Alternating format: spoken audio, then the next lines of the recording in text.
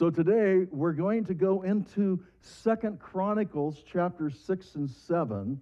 And there it is. We're going to glean a message that I pray that we all can take in some way or another. It can be a blessing and yet a challenge to each of us. And maybe it's good just in light of the fact that here God gives us this house to use to His glory. As we read in 2 Chronicles, primarily chapter 7, God finally allowed a temple to be built to His name. And maybe you remember with me, it was Solomon, or David, who wanted to build a house for God. And this was Solomon's dad, and he wanted to build a house for God, and there is the temple that finally, after 4 years with thousands of people and many nations working together, came at one point and put this temple together to glorify the name of God. And we're going to linger at this temple today for a little bit, but we want to get some deeper lessons that God will have for us today. But when Solomon, after he had dedicated the temple to God, in 2 Chronicles chapter 6, verse 18, he just stops and he looks at the temple and he says, "Will God indeed dwell with mankind on the earth? Can God actually do that? Behold, heaven and the highest heavens cannot contain you. How much less this house that I builded?" And Solomon stood there and said, "God, you're bigger than this house. This house doesn't represent you. It just is a vehicle to glorify your name." And as Solomon continued, he was speaking to God in the 19th verse, chapter 6. "Yet have regard to the prayer of your servant and this supplication, O Lord my God, to listen to the cry and to the prayer which your servants pray before you, that your eye may be open toward this house day and night, toward the place which you have said you would put your name there, to listen to the prayer which your servants shall pray toward this place. Listen to the supplications of your servant and of your people Israel when they pray toward this place. Hear from your dwelling place from heaven. Hear and forgive." And in 2 Chronicles chapter 7, verse 2, the Word of God says right there in that verse, if you linger with me in your Bibles, if you don't have a Bible, there's one right in front of you underneath the pew. But it says, "The glory of the Lord filled this house." And there was a Shekinah glory of God that was just shining brightly. God was there to get the glory. It was God who allowed the house to be built. And Solomon was overwhelmed, and all the people were seeing God's glory. You know, if you would look at a graph and follow the graph of the children of Israel through the wilderness and Egypt and the wilderness, we talked a little bit about that a couple of weeks ago. And if you come to this place, there may be no higher point of reflection and magnification of the glory of God than right here. This house is done. God's promise has been fulfilled. It reflects the very glory of God. It shines out in the most magnificent way. And God has fulfilled His promise that He had given through Solomon's dad, David. And what happened in verse 5 is what's amazing. You'll see right in your Bibles, King Solomon, right there in the courtyard down below, he offered a sacrifice of 22,000 oxen and 120,000 sheep, in that right down there. And Deb and I was talking about that the other night and says, well, how long would that take? And how many people would that take to just provide the sacrifice? Thousands. I'm sure thousands of people were involved. And God was just allowing those people to praise. And see the altar going up there towards God. And there was the sacrifices that were being offered to the name of God. And verse 7, Solomon consecrated the middle of the court that was before the house of the Lord. For there he offered the burnt offerings and the fat of the peace offerings, because the bronze altar which Solomon had made was not able to contain the burnt offering, the great offering, and the fat. It was amazing what God was doing. But something happened. Solomon had spoke to God first and just spoke about how he couldn't be contained in this place. And the Word of God said that, we're going to look at this, and this is where I want to linger today. God spoke to Solomon. And I pray that we can get the burden of the heart of God, which as he speaks of his house, and then he begins to speak of his heart, and then he begins to speak about how he wants our heart to be his house. And that we can consider this, because what happens so often, and this is what happened in Israel, they lingered at the temple, and their eye began to leave the glory of God and focus on the beauty of the temple as time went on. And the temple lasted 410 years till Babylon came, and it destroyed the temple. But there it was. They looked at the glory of the temple, and they lost sight of the glory of God. It is one of the most subtle sins that creep within the human heart. Something great overshadows the greatest. Something good overshadows the very best, and that is what eventually would happen, and this temple would be left desecrated, and there would be a rebuilding of the temple through Herod, and again, once again, it would go down. And today, all you see in the land of Israel is just the ruins of temple after temple that was destroyed. But it also was a testimony that the heart turned to the temple and away from the maker of the temple. And God began to speak, and I want to give us this morning because it is so important in the day in which we live. In verse 11, thus Solomon finished the house of the Lord and the king's palace, and successfully completed all that he had planned to do in the house of the Lord and in his palace. Then the Lord appeared to Solomon at night. Now God comes to Solomon at night. And here it's going to be, God begins to say, now I want to share my heart. Solomon, you see the temple. You know the greatness of what that temple is, but this is now my heart. I'm here to share my heart with you, Solomon. And I want you to see what is behind and beyond the temple, because it is so easy to miss the greatness, the depth of my heart as you keep looking at the temple. So stop and think of my heart. And he says in verse 12, I have heard your prayer and have chosen this place for myself as a house of sacrifice. He says, Solomon had said, can God dwell in a house? Now he says, I've chosen this place as a house of sacrifice. If I shut up the heavens so that there is no rain, or if I command the locusts to devour the land, or if I send pestilence among the people. And then he begins to speak his heart in a very amazing way.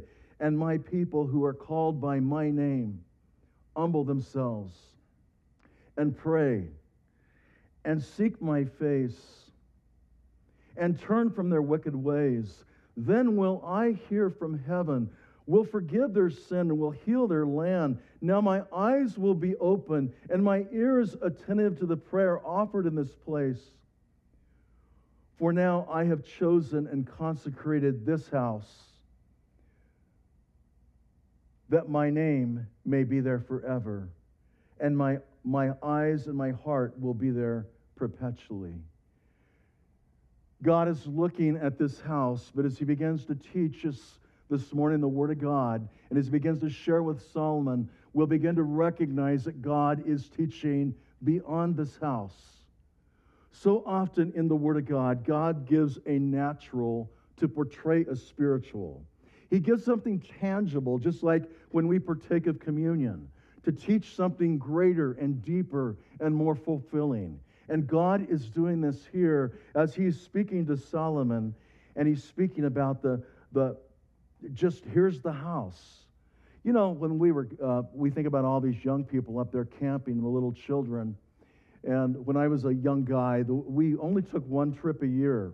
Almost every year, we were fairly poor. We took one trip, and our trip we took every year was up to a place, some of you may know where it is. It's called Tuolumne Meadows, up in the Tioga Pass area out of Yosemite, going over the top of the pass down to 395. It's like 8,000 feet. And from the time we were just little teeny children, I had a brother Joe's a pastor in Modesto, California. and myself, we could not wait to go to Tuolumne Meadows every year. And when we got there, as dirty as it may have looked to everybody else, it looked like this to us.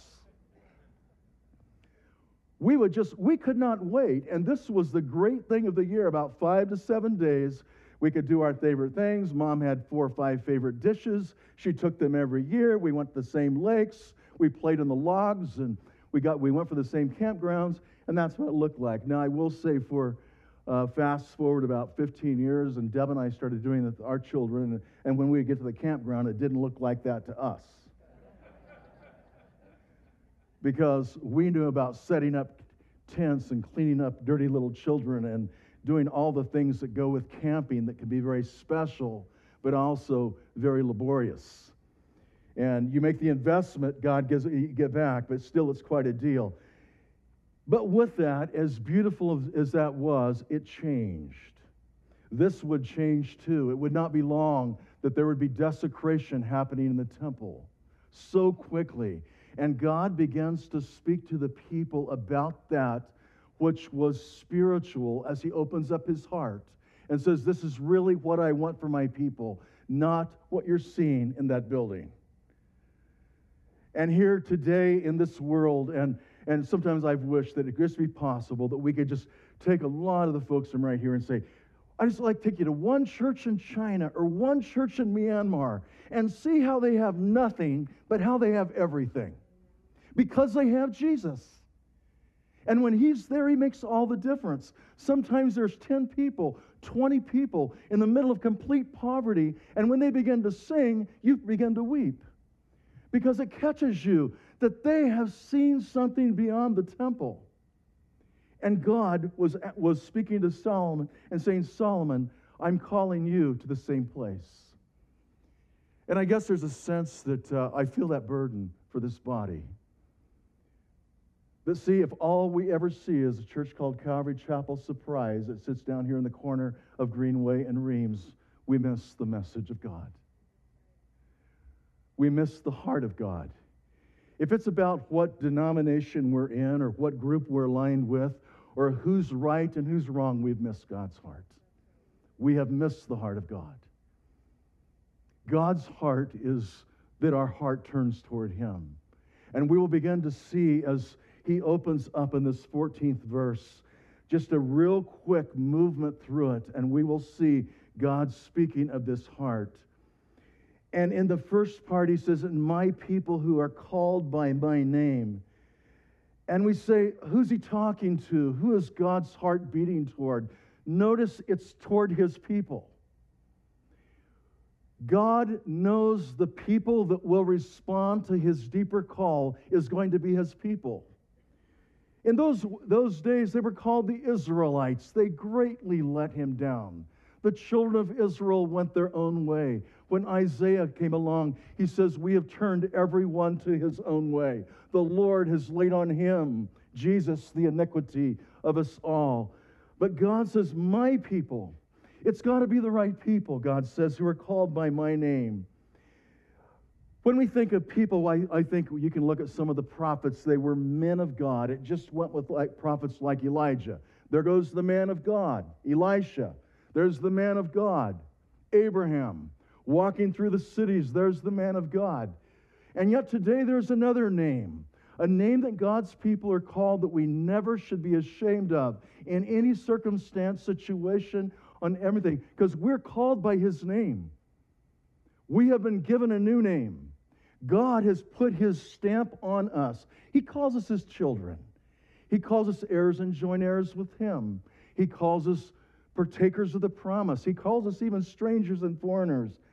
But there's a name in Acts 11 and 26 I want you to see with me. And there it was, Paul was getting there, and they said, and when he had found him, he brought him to Antioch, and for an entire year they met with the church and taught considerable numbers. And the disciples were first called Christians at Antioch. There's the name. Christians. Christ. Followers. Disciples. Those people who have hazarded their life for the kingdom of God. And when God is speaking here, and as we fast forward to today, we recognize, who is God looking to? Sometimes we think, if we just get a better government, if this guy gets in, this guy gets out, if this thing. But God says, you know what? It's my people that I'm looking to. I think every one of us want to see transformation within our nation. We want to see transformation in human hearts. But God says, if my people who are called by my name, the condition is you need to be the people of God. You see, God doesn't work through reformation. He works through transformation. He works through regeneration. He changes people inside to out. He makes them new creatures in Christ Jesus. And here he says, if my people who are called by my name, and then God gave a couple of things what God said that they need to do. One of these is they need to have the right attitude. You know, sometimes I've heard it for many years, attitude is everything. Sometimes I'll get working in a particular situation. I'll think, how much of this is attitude? How much of this is actions? But God here is speaking of attitude as he says, if my people who are called by my name humble themselves. Attitude. God works with humble people. He's not looking for great men and women to help him out. All he's looking for is men and women of God who say, Lord, I'm your servant, and I just want to do what you want me to do. And God here says, the first criteria I have, and you think about this in lieu of his call, is to humble ourselves. David, Solomon's dad, was one that even in the middle of all of his failures gave a tremendous example of humility. In Psalm 51, verse 10, it was there that David was coming to that place that he was so convicted of his sin. He was so overwhelmed by what he had done. In committing a sin with Bathsheba, he cried out and he says, create in me a clean heart, O God, and renew a steadfast spirit within me. And David says, Lord, if that heart doesn't get clean, I can't go. I can't be the king. And humility starts with a cleansed heart. Many times when God puts a place of opportunity in front of us, whoever we are here, and God says go, God says be that person, be that vessel, the first thing he's going to do, he's going to point to the heart. Is your heart clean before God? You're not ready to go until your heart is cleansed before God. James chapter 4, verse 10 says it like this: humble yourselves in the presence of the Lord, and he will exalt you. Notice how this goes. The step of humility is a step down. Is a step to serve, to be overlooked, to be forgotten, to be neglected, to be put on the shelf. But the Word of God says this: you do it in the presence of God, not in the presence of men. All humility is only obtained as the comparison is toward God. With men, we'll either exalt ourselves or degrade ourselves. With God, we'll be humbled. Because God is God. He is the King of Kings. But notice what he says. He's going to exalt you. There's the promise. Humble yourself. And God says, but I've got to work with people with the right attitude. Those that are humble. Those that are broken. It was in that same psalm that David said, a broken God and a contrite heart you'll never despise. You won't turn it away. You won't close the door. God created me that clean heart. And I don't know how many times in the course of 1 week, I will just be in the middle of something right here at church, and I will just stop and say, God, unless I have a clean heart, I can't go forward at all. You ever notice how easy it is to lose that little sensitivity of the Holy Spirit? And all of a sudden the sharpness of the pull and tug of the flow of life, the give and take, cause that humble heart to leave. And David said, create in me that clean heart. And also, there was something else he said here. He said, I want my people to have the right approach. I want them to have the right attitude. Humble themselves, but then I want them to have the right approach. And here, as we look further in this verse, he says, and my people who are called by my name humble themselves and pray. Notice with me how often in the Word of God, prayer is at the very top. It isn't the thing you finally like take the spare tire in your car, and because you have a flat, you pull out the spare to fix the car. Oftentimes, that's what happens in a fast-moving world like we live in today, that prayer becomes a last or latter resort rather than a first resort. And God here is saying, I want the right approach, and because of that, I am asking that my people not only humble themselves, but they pray. They're praying people. The church at Calvary Surprise will go forward as God's people are on their knees. It will not go forward with all the concepts or preaching or philosophies or ideas that people have, except there is prayer. Prayer leads the way. I see prayer like we have encountered tonight. The privilege, once again, just a few usually gather. You can be one of those people who come to pray. It's a real encounter. That we had a sister here a few months ago that her husband preached here, and the next day we were talking together, and I said, what was the highlight of your whole time in Surprise? And she said it was that time in encounter, because she met the praying church. And God says, if my people who are called by my name will humble themselves and then pray. And here he says, this is where it's going to begin. In Matthew chapter 7, this is a real common phrase, but it's so easily forgotten because God has such a promise in 7 and 8. He says, ask and it will be given you. Notice how clear that is. You ask in faith, it's going to happen. That's what God says. Seek and you will find. God, you know what I take here sometimes? God says, ask the ridiculous.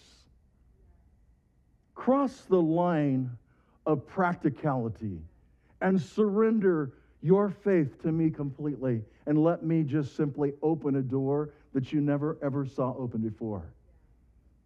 And if you notice with me as Jesus continues in this one verse, he says, for everyone who asks, receive. Someone might say, well, I'm a young believer. I haven't been doing this very long. I've never really connected on that level. And notice how far-reaching Jesus' promise is. He says, if you just believe, you'll receive. He doesn't say if you have the right phraseology, or if you get to encounter even tonight, or if you have this special connection with God because of your devotions. He says, when you ask, believing, you'll receive. God will bless in the most amazing ways. And Jesus is saying this, and he who seeks will find. And he says, this is what happens. So prayer just keeps opening doors. He who seeks finds. The door opens. Wow, God, there you are. And to him it knocks, it will be opened. And God just says, I'll open the door. I just ask you to knock. I've wondered at times, and maybe I've just wondered how many times at the judgment seat of Christ we stand before God, and God just simply looks at us and said, you never asked. Or maybe God said, you did ask, and I answered your prayer, but it came a different way, and you never saw it. But God here, giving Solomon the passion of his heart, he is saying, Solomon, what I'm looking for is my people. And you see them, they're all around you. But I'm looking for my people. But I'm also looking for people that make the choice of the path of humility. It doesn't just happen. It's not a default that just happens. We don't just become humble people because we're new creatures in Christ. There's this flesh that wants to rise up every day. There's this inside of me that wants to throw that blow. I can plan my blow just like you. I can plan how I can swing it. I can plan how I could say it.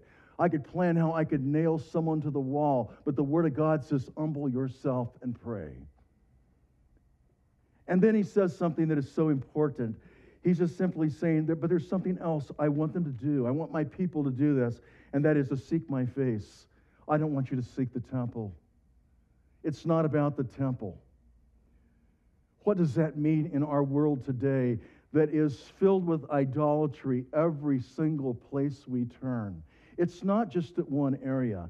It is all of those things that rise up to rival the very magnificence of the Lord God from heaven. And they come in so many ways. And God is saying, seek me.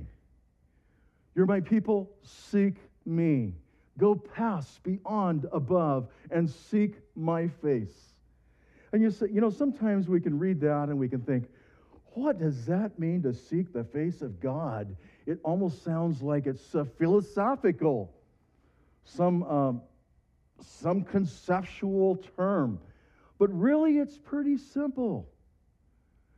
Jesus said it like this. We don't have it on the screen, but seek first the kingdom of God, His righteousness. All of these things will be added to you.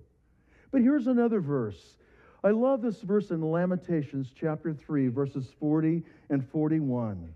And here it is that Jesus just simply says, or Jeremiah is speaking this as he's lamenting the captivity of the nation of Israel who was going into captivity because they turned to an image rather than to the Creator God. And here it is. He said, let us examine and probe our ways. When we speak of seeking the face of God, look at self-examination first. God, who am I? How much do I need you? Probe our ways. Lord, reveal in me that area that I need to hear, but I don't want to hear. And then he said this, let's examine and probe our ways, and I love this. Let's turn to God. It's not like, let's get it all figured out and get ourselves perfect, and let's get all figured out, and then we'll go seek the face of God. He said, examine and prove your ways, and probably what he's saying is you're going to see as you examine and prove your ways, you're not able. You're not worthy. And then he says, then turn to God. If you turn to God, as you notice Lamentations are saying here, and then we will return to the Lord, and we lift up our heart and hands toward the God of heaven. And there you are, God, and you have the answers. And God is saying, I want my people to seek my face. A couple nights ago, Deb and I had dinner together in this little place, and we got done, and all of a sudden, just like this, I got hungry for yogurt. It was like, probably some of you get that. I just wanted some yogurt, and there was a place just like 4 buildings down that had yogurt. So guess where I went to get yogurt? I went where they served yogurt. I went to the place that I knew you could get yogurt, and it was good yogurt, and it was hot outside. So all that was great. But there is a truth here that when we go to the source, we will find him, and he'll be exactly where he says he is, but he asks us to seek his face. Sometimes we can seek that, when I was a younger guy, I would get into a straight as a young pastor, and I'd grab the phone, and I'd say, I'll call my best pastor friend, and I will lament with him, and I'd say, hey, you've got to hear my problems. And I tell him my problems. He says, well, you're going to hear mine? He tells me his problems. Wow, you've got problems. What are we going to do? But guess what God was doing? He was going and saying, I want you to seek my face. I want you to come to me. This is what matters. And this is what God is saying. He says, oh, how I want these people to seek my face. And then he says, this is what's going to happen when they do. This is my promise. And it's very simple, but it's amazingly not only profound, but comforting, and that which we can take home today. He says, when my people who are called by my name will humble themselves and pray and seek my face, one more thing here, you'll notice, and turn from their wicked ways. That they turn. It's like when you're on the way to church, we go up the 303 over here, and there's one road to turn to get to the church called Greenway. And I've missed that turn, probably like some of you have, different times. I was somewhere else in my mind when I got to the place of Greenway Road. But there's only one way to get back to the church unless you want to take a big divertive way. Just turn around and go back.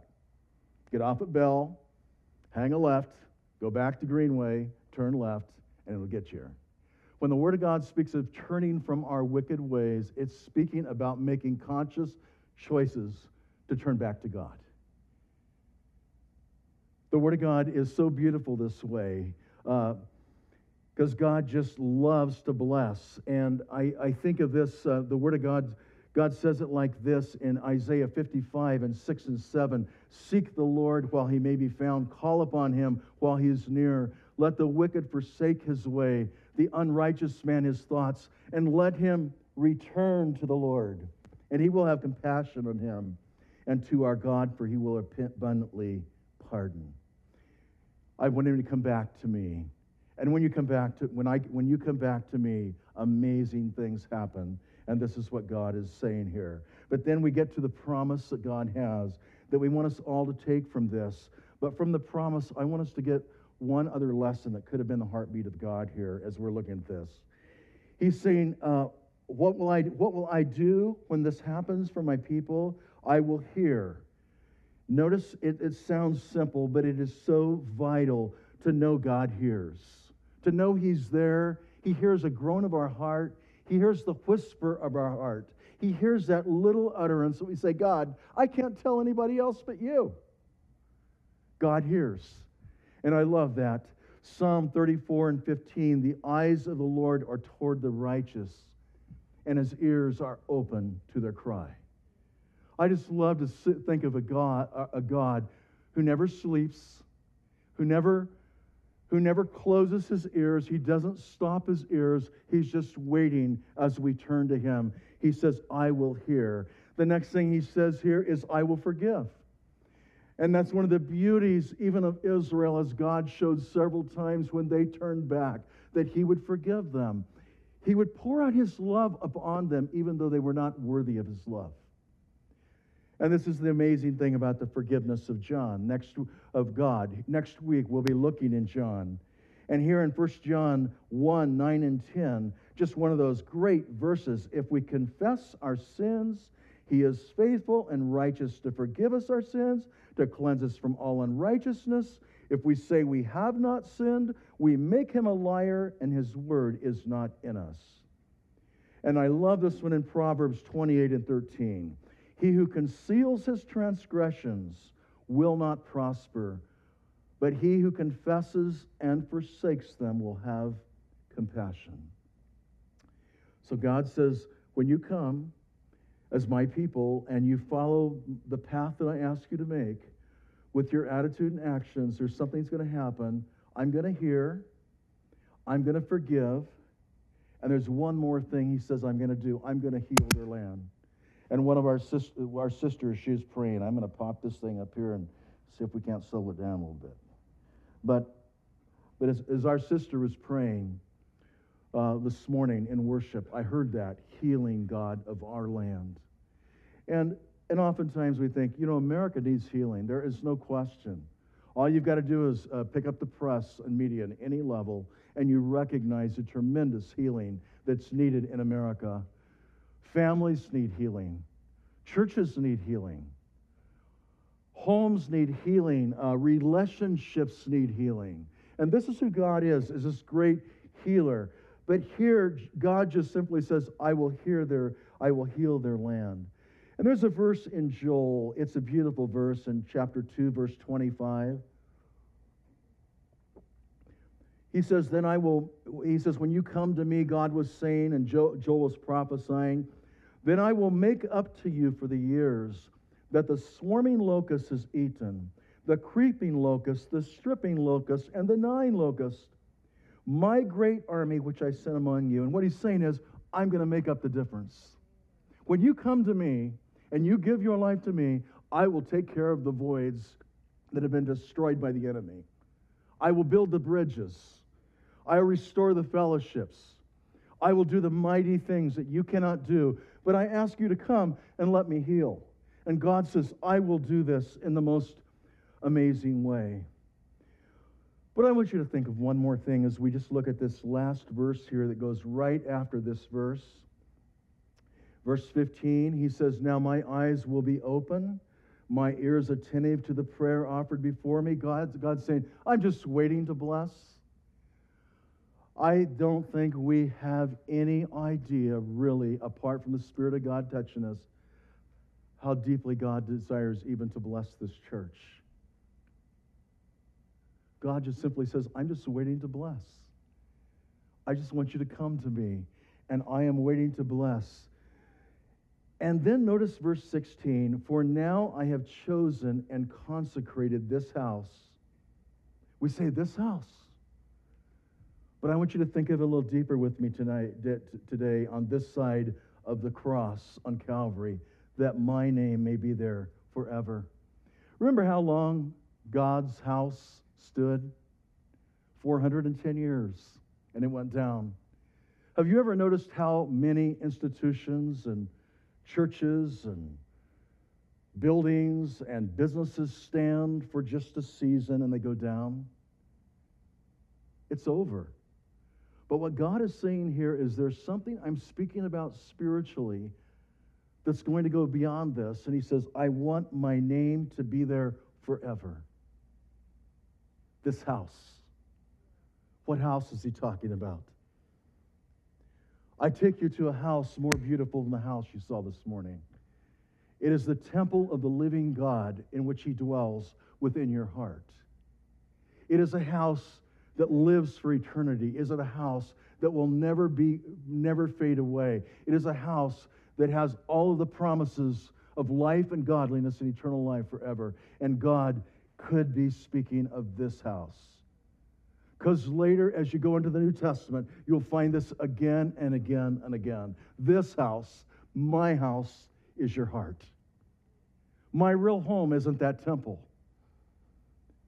God's real home was to be in the heart of the people whose hearts turn toward him. And when he does that, it becomes the most beautiful temple that isn't made with hands, eternal in the heavens. Here's a beautiful verse in 2 Corinthians 6 and 16. On this side of Calvary, we look back, and here God said this through the Apostle Paul. He says, I will dwell in them. Before he dwelled with them, he was for them, he was with them, but there's something so beautiful this side of Calvary, and it is a teaching that Christ is in us. He will dwell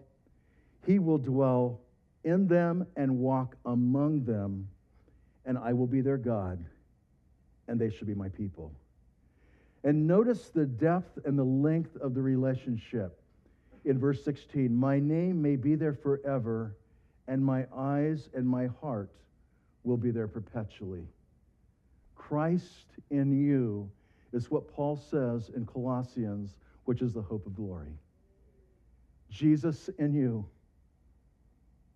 doing something that is far more beautiful than any temple, more magnificent than all the gold that would have ever been invested in the temple of Israel. And you know what God really calls you, each of you, as his children? He calls you beautiful. Beautiful. Absolutely beautiful. You are his handiwork. You are his creation. You are his bride. He's coming back to marry you. He's engaged with you. And this is the truth of the gospel through which, to me, this temple points to. That there's something so much greater. And we're there today.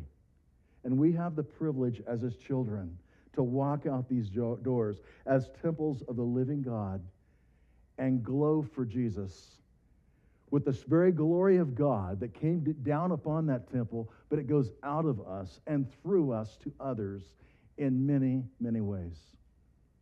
There may be someone here this morning who has never, ever thought about God dwelling within them. I don't know who you are. God does. But it is more than just a